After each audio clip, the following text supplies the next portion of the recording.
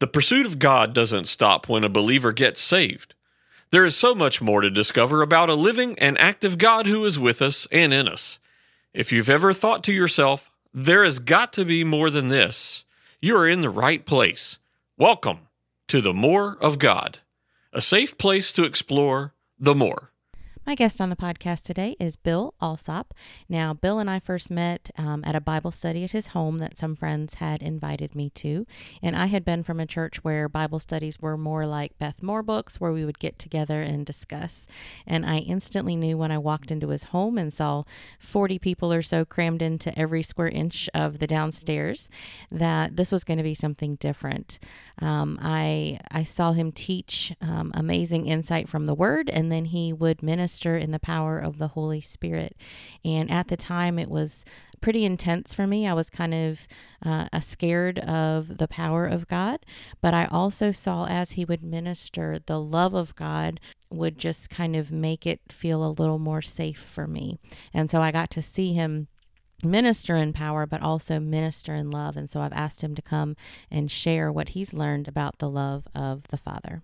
I'd love to start with you sharing about your life before God and then kind of your powerful salvation experience. Yeah, well, I was when I was 15 years old, I went to a party and the refrigerator was full of beer, and I never drank before, so I drank one can of beer, and before the night was over, I had drank 15 cans. And I realized from that point on till I was 35 that my life before God was a life without God. And I got married in 1969, and I was a functioning alcoholic. So I was working for Sears, and I got into management of Sears, and that's where I met my wife. And then 3 years, 1977, she got saved and started going to church, and I didn't want anything to do with that. And we were trying to work out things, but they weren't working with me because I was very deceptive. And then on the third Sunday of October 1979, I had woke up in a parking lot because I had gone out the night before drinking, and that was her final straw.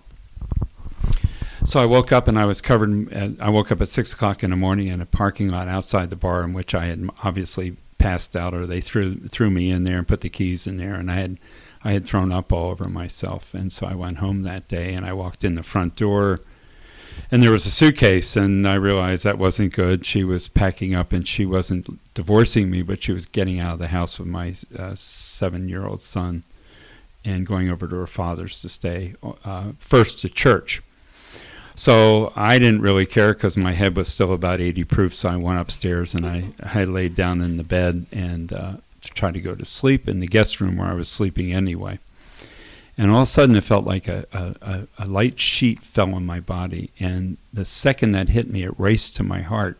And I actually saw my first 35 years of running into a brick wall. And I started to cry, and I didn't even know why I was crying. And I went downstairs, and I said, "Please don't leave." And she said, "Well, I can't help you anymore. Only God can." And she threw me a Bible tract and left. And so I went into our little den area, which had a sliding glass door that led to our pool area. And I was actually on my knees trying to read this Bible tract. And it's the first time I had ever read the gospel, never read the Bible, never really thought about God. I knew there was a God, maybe, but I didn't know God. And so I was reading the Billy Graham Bible tract, I think it was, where you have a sinner and you have a holy God, and the two can't coexist, and that's why Jesus died on the cross to bridge the gap so you could walk over there.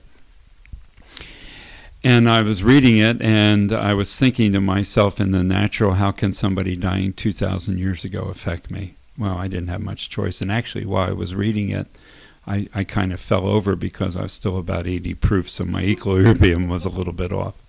So I'm sitting there, and it's a totally cloudy day, and I got to the end where it asks you to repent and ask God to come into your heart. And I just, okay, here we go.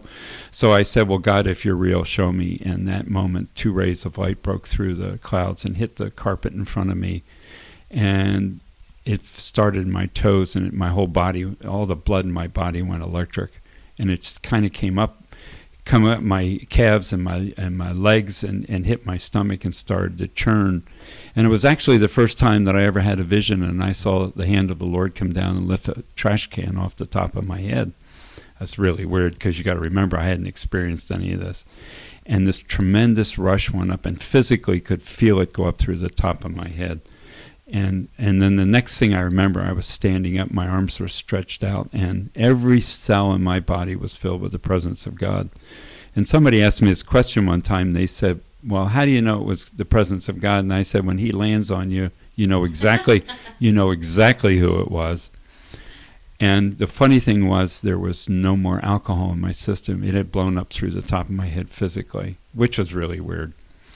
So I went upstairs. I knew I was saved. I knew God was real. It's the first time I ever met God. I'm glad I met God by the power of God, the supernatural power, because it would be the starting point for my whole life, being walking in the supernatural power of God. And to shorten the story, I went to church that day, and she came home, and we reconciled, and then we had 17 great years of marriage, and I never thought about alcohol again, and I never had a desire.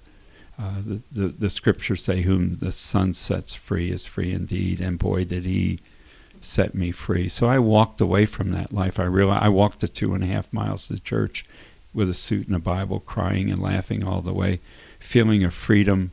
I'm not sure I've ever felt the exhilaration of that day again. But I used my house as a starting point for that. And I imagine that the trash guy was kind of laughing, because the next day I had stuff hidden all over the house. So I took all the liquor in the house, and I poured it in the sink with a plug in it. And then I pulled the plug, and I watched it all go down the drain. So when he went out there to pick up the trash, it was about all bottles and booze and all that was hidden all over the house. So, yeah, it was a tremendous, exhilarating salvation. I love that story. Yeah. So can you tell just kind of a little summary about your life with God, kind of after you got saved, what you did next? The mistake the pastor made was, he told me, I was at a congregational church, and he was a really good guy, and so I asked him the first day I got to church, I said, what should I do? And he made the mistake of telling me to read the Bible and believe everything in it. So, what a horrible thing. So I started to read, but what caught my attention was the ministry of Jesus when he would go around and heal. And then I read about demons and casting out demons and healing the sick, and looking at the stories of the disciples. So I spent the first years reading the Bible about all the miracles and signs and wonders. And then about 6 months later, in my house all alone, he just stopped me in my tracks, and he said, well, and I had never read the book of Acts, so I didn't know anything about the baptism of the Holy Spirit with the evidence of speaking in tongues. So I had no theology that said you can't do this. I had no theology that said you could do this. And so it was late at night. It was like 11:30 at night, and he just stood me straight up in the air, and he said, well, why don't you go into the room where I hit you the first time? And somebody had mentioned something about it, but I didn't quite understand it. So I sat down and I said, well, it's in the book. And I asked God to save me, and that was real. And if it's talking about baptizing me with the Holy Spirit and speaking in tongues. I had no idea what speaking in tongues was. So I'm just following the word. See, I'm not trying to figure it out. I'm following the word. We make the mistake of trying to figure out the supernatural instead of accepting it. So I got down on my knees and I said, well, here goes. That was my thing. Well, here goes. I did the same thing I did with my salvation. Well, here goes. And I opened my mouth, and this language started flowing out of me. And then for the next 30 minutes, here we go. He always putting on a light show, and a light and an action show with me when he does something. So for the next 30 minutes, I sat on the bed, and electricity went up and down my body. I had a supervisory position in Sears, so I got up the next morning, and I was so full of God, I was bubbling, because he said, out of your belly in John 7, out of your belly flow of rivers of living water. So I had this bubbling going on. So I'd go to work, and I was an executive on the store staff, and I'd have to run out and hide behind the paint cans and speak in tongues. So I was so excited, so I went to church the next day, and that Sunday, and I grabbed the pastor, and I said, hey, I got baptized in the Holy Ghost with the evidence of speaking in tongues, but I don't see that happening. What should we do? We need to do something about this. I was all excited. And he said, well, we don't do that here. And then I thought, I'm hearing in my head, well, you told me to read the Bible and believe everything in it, but you're not doing it. And that was the beginning of a whole life in church where there would be like a buffet table of what we as a church believe or don't believe, which comes back to traditions. It's too long to talk about all that, but we pick and choose what's convenient to us or what doesn't scare us or what does this. So I would spend a whole life trying to say, why aren't we doing this, and not knowing that was not going to work. But in the meantime, the Holy Spirit was slowly but surely becoming my best friend. And so when I started to believe what I was reading in the Word, then he has no choice but to enlighten the Word to me. So as I was struggling through and being guided by him, which I didn't fully understand like I do today, he began to use me. And then all of a sudden one day I knew something about somebody. And I thought, well, I know something about them, but if I go over and I say something to them, they're going to stick their tongue out at me and go, nah, nah, nah, nah, nah. You got that wrong, so I was scared. And then he would show me somebody else, and I got scared and chicken out. See, it's okay in the beginning to chicken out because you're dealing with above natural things. Is it okay in the middle to chicken out? Yes. Asking for a friend. Yes. Yes, always, because we're not used to being supernatural. We're not used to being naturally supernatural. So I finally went over and I found out I was right. And then he kept opening the door for me, and I found out I was right again and right again. And then I realized I wasn't right. He was right moving through me, which was very important because I had to let go of the fact that I was doing something, because you don't have any power to change matter in a body, to see a bone grow or somebody hear without an eardrum. We don't have that kind of thing. So I developed this relationship with him, and then I started doing tent meeting and conferences and all throughout New England, and I'd get prayer lines and people would fall out, and people knew when I was coming into the church they were more waiting for me to finish speaking and then do the stuff. Yeah, so that was kind of that. One of the questions, I know I was kind of afraid of the Holy Spirit for a while when I first became a Christian, because the stories in the Bible to me always seem like the Holy Spirit would come and overtake people against their will and do all these crazy things to them or make them do crazy things. And he's been very powerful in your life, but you've always had to say yes and agree with what he was doing. Is that true? Well, yeah, but the yes in agreement is agreement with the Word. He spells it out very, very clearly when Jesus is even talking. He in John 16:7 he said, "Look, it's to your advantage that I go, because I'm going to send the counselor." And then when you go to John 14, he says he's going to come and he's going to be your helper, and he's going to come and live and be with you forever. So he's going to be in you and with you forever. So the Holy Spirit is coming in you, and he says, this is not a scary thing. This is what my job is, to come and live in you and be with you and work with you.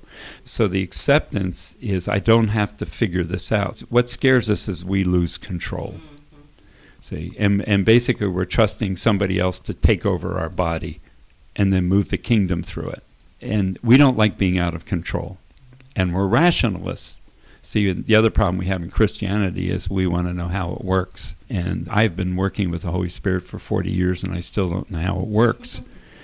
Because it doesn't say these signs in Mark 16, it doesn't say these signs will follow them that figure out how it works. It says these signs will follow them that believe. The great thing about the power of God and the dimension of the kingdom, or what we would call supernatural, because the word supernatural never appears in the Bible. What we call about doing above natural things is it's never us doing it, and it's never us in control of it, which is a very safe place when we have a trusting relationship with the Holy Spirit and with God. Then we don't have to figure out what we're going to do. He figures it out for us. He figures out what he's going to push through us, and we just go along for the ride. So it's actually more comforting than it is scary. But in the beginning, for me, too, it was very scary. Well, and kind of what you said about we don't like being out of control. And part of the reason we don't like being out of control is we're not trusting the person who is in control. So a lot of that is understanding the character of who you're trusting. Yeah, well, and I tried to explain this. I was doing a conference recently, and I said it this way. If you're in the natural world, if you're out of control, it produces fear and anger. But if you're in the kingdom, if you're out of control, it produces rest and peace. That's good. So you see two different dimensions working in opposites. We're spiritual beings having a human experience, not human beings having an experience. And so we have to start looking at things from spiritual, not natural. And that's a training. And if we're willing to be trained by the Spirit, the Bible says he's our teacher. So he's a master teacher. He's not just a regular teacher. He's not only teaching you kingdom dynamics, but he's teaching you to become like he's already seen you. I love that. See, you don't know when he gets a hold of you what you're going to look like, but he does. So why not have somebody that does a better job making a better you than you can make a better job of you making you? So I know part of your story also involves going to school. You want to share a little bit about that time? Well, the first day I went to school, I was headed for a vice presidency of a company, so there was a good future ahead for me. And then one day the Lord grabbed me and said, my wife came to me and she said, you've been talking about going back to Bible school down in Rhode Island, which was about an hour and 20 minutes away. She said, we need to go down there and look at the school. So we set up an appointment, and I had never thought about going to school. I wasn't good at school anyway. So we went to school that day, and they were going to give us a tour. Well, they gave us the tour while they were taking finals, and I turned ashen white because I thought, oh no, I don't want to go to school. Tests, and if there was two things on a multiple choice, I would get all of them wrong because I didn't study. So finally, we went into the student cafe, and we were waiting there. And the Holy Spirit said to me, he said, the only person that in this entire school is going to walk through the door in 10 seconds, start counting. No, I'm not telling anybody. So in my head, I go 10, 9, and I get to 0, and the only guy I knew walked in. And he walked over and he answered every objection I had. And before I left that day, I knew I was supposed to go. So I was 43 years old, and I went back to Bible school with a 17-year-old. And I thought I was getting an education. But during that time, God started using me in the prophetic. And I remember within 2 weeks, it was a legalistic Bible school, Pentecostal legalistic Bible school. So the women sometimes would sit on one side and the men on the other. So it was really, and you had to wear a little uniform, which was... I can't imagine you any. No, you don't. I used to say we had to wear a polyester suit with a red tie, and I always thought the red was for hell. So one day it was about 350 students, and every day they'd have chapel. And so one day I'm in the chapel service, and he said, I want to heal some necks. I want you to stand up and call it out. And you didn't do that. You just didn't do it. And I said to him, you got to be kidding me. And he said, no. And I said, well, you're going to have to do something. He says, how about if I freeze everybody on the platform so they can't move? And I thought, well, that's cool. You're not going to do that. So they're all up there, and they have all the big wigs, and the dean is up there, and the dean gets up, and they're all standing up, and the dean starts to walk towards the pulpit, and he locks in his tracks, and he can't move, and all the people are frozen on the stage. And he turned around and he says, you're on. So I stood up. I didn't even look around. I just closed my eyes, and I said, there's some people in here that have neck problems, and God wants to heal them. The second I started to talk, one of the teachers who's had a neck problem for a couple of years was immediately freed from it. And that day, about 15 people got healed. And then I went to the cafeteria afterwards, and one of the teachers came up, and they said, we don't normally do that. So I was challenged right away. He said, usually we wait for the Holy Spirit. And so I turned around to him, and I said, well, I'm glad you said that, because that's exactly what I did. So it started a whole thing where in my school, God was always using me. But basically by my senior year, because of certain things that happened, I had a free reign.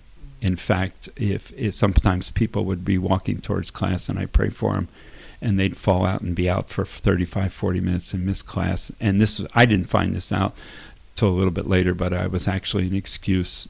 So if you miss class or you miss curfew and you had been with Bill, you got Alsop. You got Alsop. That's good. You got WK'd. You got WKO'd. That's it. Because my initials are WK. I like WKO'd. You got WKO'd or Alsop.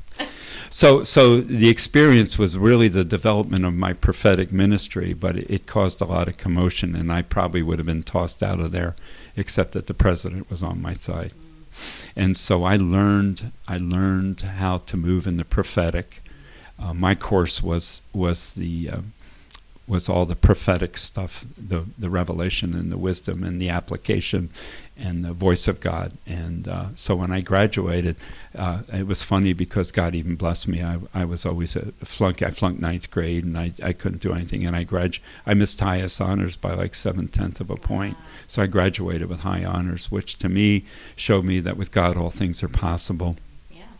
And so it was a great experience. I didn't like the rest of it that went with it. I didn't like the fight I had with half the organization. But those were all experiences that made me better, not worse. And I had my issues too. I had zeal. What? You had zeal? Yeah. I don't even believe that. I had zeal. I had the zeal of the Lord. I was a little more like a zealot than the calm zeal I have today, but it was a great experience. And there's other stories that will come out on my website. You want to tell your website? Yeah, my website's very simple. It's WKALSOP.com. Lots of good stuff on there. Yeah. All right, so you get saved very powerfully. You have powerful experiences where you're doing tent revivals, where people are falling out, getting healed, getting delivered. You go to school, you got all this prophetic stuff going on, and then you get kind of pulled out of the church world and the ministry world for a while. You want to talk about that?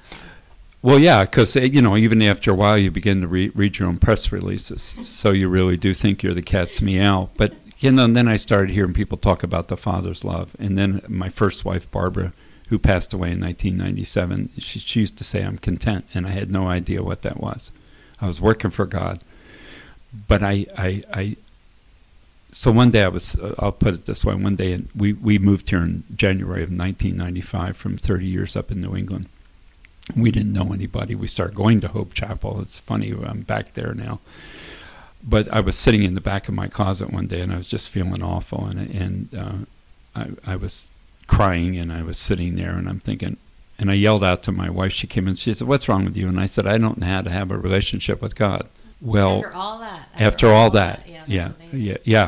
that, I mean, I did. I was being used by God. He was speaking to me, but something was missing, and I didn't know what it was. So she just went, and walked away. And so I'm sitting there, and all of a sudden the glory filled the closet, and the Lord came down, and he said, "Let me ask you a question." And I said, "What is it?" He said, "If you never ministered again, would I be enough?" And it was like somebody stuck ammonia under my nose, and the most horrible feeling came over me because I had invested in ministry, but not him.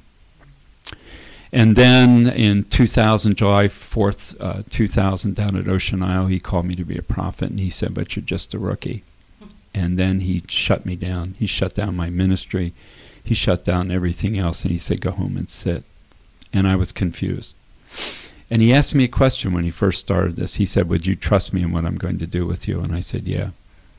So I was shut down. I didn't go to church. I was home. And during the next 14 years, he just retooled me. He killed a lot of stuff. I call it the killing fields. And then he began to speak to me, not how I thought that he viewed me. Because see, sometimes what we can do is we can get to a place where we say, well, this is how God views me, because it's mixed with religion, it's mixed with traditions, it's mixed with our backgrounds, it's mixed to how our parents treated us, it's all that stuff, and none of that's God. And then he started teaching me grace, and grace was a full view, not only of how he viewed me, but a full view of his plan. And slowly but surely, I found myself changing without any work. I found myself wanting to know him more than I wanted to do him.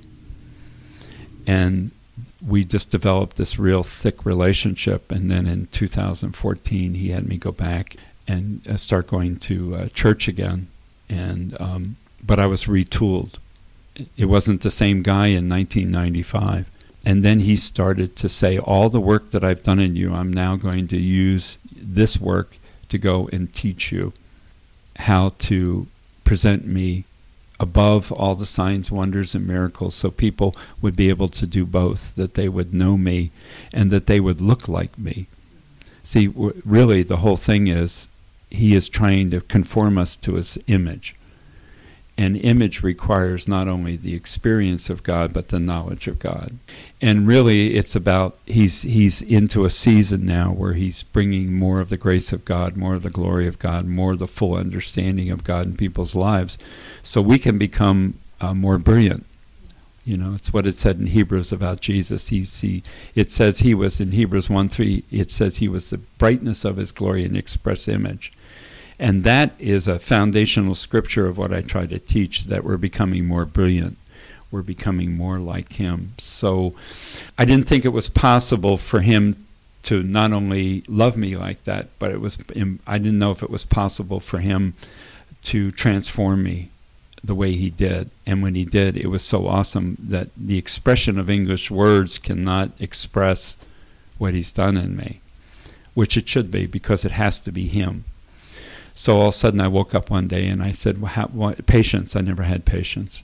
And now I have patience. I never had peace. I have peace all the time. All the stuff that it read in Galatians 5:23 about the fruit of the Spirit is happening in me. And I realized it's nothing I did. It was all him. Because he wants us to know that when he changes us, that we will give the glory back to him. So I'm still learning, but I'm really teaching on grace, which I never thought would be a subject. Because I always taught on the gifts of the Spirit, the power of God, casting out demons. And those are all good, but a miracle is nothing in comparison to the knowledge of God. So when you're talking about this 14-year period of when he was transforming you, you mentioned it as the killing fields. I would assume you mean like he was pruning you. It's like taking a fillet knife in there and cutting out all the ideas that you ever had about ministry, about church. When you're in church, and I'm not telling anybody to get out of church, I'm just saying, the picture he showed me is you're in the forest. Well, you can't see all the trees in the forest while you're in the middle of the forest. So he took me out of the forest and he set me on a high hill so I could look into the forest. So what he was doing was he was not only killing my thoughts about who he was and what ministry was, and showing me the uniqueness of the relationship and the uniqueness of the investment. So he had to kill my ideas, and he knew that he couldn't kill them while I was working. So he stripped me of all that. And it was very confusing at first, but it's only confusing because we're still in control. See, now I know. If I'm confused, I'm in a good place. So you came out also with an understanding of the Father's love, and that's something that you've preached about before at Hope. I never thought I would, because he showed me what real love is, and real love doesn't have anything to do with what we do. It's who we are. And I had to have all that killed, so I wasn't working. I was resting because my worth was in working. We love to do things for God. We feel our worth in it. Worth's very important to us. We feel, hey, I'm important because I'm doing something for God. Isn't this what we called it about? Well, what if you're not doing anything for God? You know, what if there's no ministry? Well, you're going to find out real quick where your worth is. Because you feel great. I felt great when I got through with the tent meeting and stuff, and people are getting healed, and somehow I'm really holding a little of that, and they're looking at me, oh man, that guy's awesome. Look at what he's doing. And you feel great because you're having the power of God move through you, and you'll never find a higher place of worth. But what happens if that's not there? See? And what he's really doing is preparing us for eternity. Because eternity can't be in things we do. There isn't any ministry. It's a relationship forever. See, and one day he took me to show me what the Father was like. And then all of a sudden, he's going, this is my beloved Son in whom I'm well pleased. He said that to me one day, and I got the revelation of it because the legalism had been extracted from me. See, the killing fields is the killing of all the legalistic things. So I think a lot of times, especially with the Father, people have this distorted view of who he is, that he's the judge, that he's the angry one, that he's the punisher, that he's the whatever. Yeah. So with your experience of understanding his character the way that you do, what would you use as descriptive words to describe the Father and the way that he loves us? Well, there is in the Greek definition of grace, in the richness of the word grace, there's 3 words that I always carry with me that I speak on. And this really shows the love of the Father. They are undeserved, unmerited, and under the divine power of the Holy Spirit, Spirit-controlled. If God elected us before the foundations of the world, that we didn't earn that. That wasn't merited. We didn't even deserve it. That was undeserved. So when you realize that the moment that you were born again, it wasn't your choice, it was His. Because the Spirit of the Lord came and got you. It was undeserved. It was unmerited. It was under the control of the Spirit. If I look at all the signs and wonders and miracles that I've done in my life and why He called me a prophet, I realized that before I was ever born, He had called me that, because that's what He said to Jeremiah. That's undeserved. That's unmerited. That's under the control of the Spirit. If I look at the way that the Father has changed me to look like the Son, which is impossible for me, it's undeserved, unmerited. And the nature of the Holy Spirit is now moving through me. See, I can't have godly patience without godly patience moving through me. So the Father's love is much bigger than just two words, Father's love. See, they were words to me years ago when I was in works. When there's no works, you start understanding the Father's love. When you understand that you've been judged once when you were born again, so there's no screen in heaven showing your sins, because they were all obliterated the moment you be born again, but they never told us that in church. So this website and the podcast is called More of God. Yeah. It's kind of a invitation to the things that God has. Yeah, it's great. Life, all that stuff. So I'm putting a plug in for yours too, because it's a great site. Thank you. Yeah. But one of the things I love that you teach about is becoming best friends with the Holy Spirit, and how that's kind of this entrance point to all the things that He wants to do in your life. Can you talk just a little bit about that? Yeah, because I think early on, the first time somebody I thought about, I said, well, I have Him in me, how do I talk to Him? Well, I didn't want to, this is before they had all this stuff where you can have your phones in your, and people walking around talking to themselves. So I didn't want to think like somebody's going to lock me up, and I was training for the Boston Marathon, so I figured, well, the best way to talk out loud the Holy Ghost was to go out and run when nobody's around and start talking out loud. So I figured I better talk out loud, because if He's living with me, and He's supposed to be a friend, and He's my counselor, and He's among 100 other things that we don't know about in church. So I started talking to Him, and I must have talked for like 2 weeks. And then one day He talked back. He talked back in the answer of a prayer. Now, it was an answer prayer, but then I realized He was talking back to me. So then I really knew that who was living in me was real, and that He was a person. So I learned to talk to Him, and the more I started talking to Him, the more He started talking back. So the more I began to develop a relationship with Him. And then one day He woke me up about 4:30 in the morning. He said, well, I'm going to teach you everything there is to know about spiritual gifts, and when I'm done, it'll be like everybody else. And I thought, cool, go for it. And then He taught me. I never had a mentor. I never read. He taught me. Well, see, what's important about that is that there's much more than Him just being an entity living in you for us to use. So I could say to somebody, well, the Spirit of the Lord distributes the gifts of healings to everybody. And we go, oh, okay, that's good. So we go out and we start praying for the sick. Kind of in a way, we start praying for the sick without inviting them in to be there when we're praying for the sick. But what if we're just sitting there praying for the sick and we think, well, that's the only thing. But what if there's something else that person is sick about besides just the physical?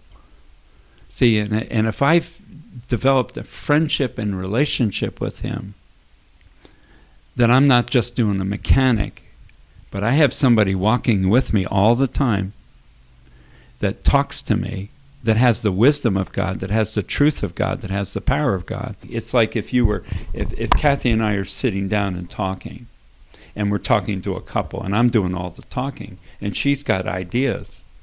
See, Kathy's my best friend, and I trust her. So what Kathy does, she comes over and says, wait a minute, but there's this, and I go, oh, I missed that. See, now there's two working on that person instead of one. Now, He gave me permission for this. I don't recommend it unless you ask Him. But when I'm talking about His divine nature, I call Him the Holy Spirit or the Holy Ghost. Those are His names. But several years ago, He said, in friendship, you can call me the Ghost. So I call him the ghost. I go, hey. So I don't call him the ghost, but he's the ghost to me in friendship. So I have a natural best friend, which is my wife, Kathy. But there's no friend I have in the spirit realm like my best friend, the Holy Spirit. One of the things I love to do is have people just close praying for people that are listening, whatever you feel led to pray. Yeah. And I'd love if you would close, and thank you for sharing. Sure. Father, in Jesus' name, for everyone listening, everyone that have heard, especially only you can do this, Holy Spirit, especially about you. I know to some of them it's foreign. I know to some of them they're scared of the power of God. But I never saw in Scripture where the disciples of Jesus were scared of the power of God. They welcomed it. They knew it was real. They used it. And Holy Spirit, I pray that you would build relationships with these people, that you that are listening would ask the Holy Spirit to come in every facet of who he is. That you would ask that the Holy Spirit would train you and teach you all things, as it says in 1 John. That you would want and desire, even where there is no desire, to ask him to give you the desire to receive the baptism of the Holy Spirit with the evidence of speaking in tongues, and not listen to people. I would never listen to somebody that didn't know the experience to tell me it doesn't exist. And so, Father, I pray that you would release your power on everyone listening, and that you give them enlightenment as to who you truly are, that they would get a full view of you, not what they think you're viewing them as, but a full view, and that you would pour your grace upon every individual. In the name of Jesus we pray. Amen.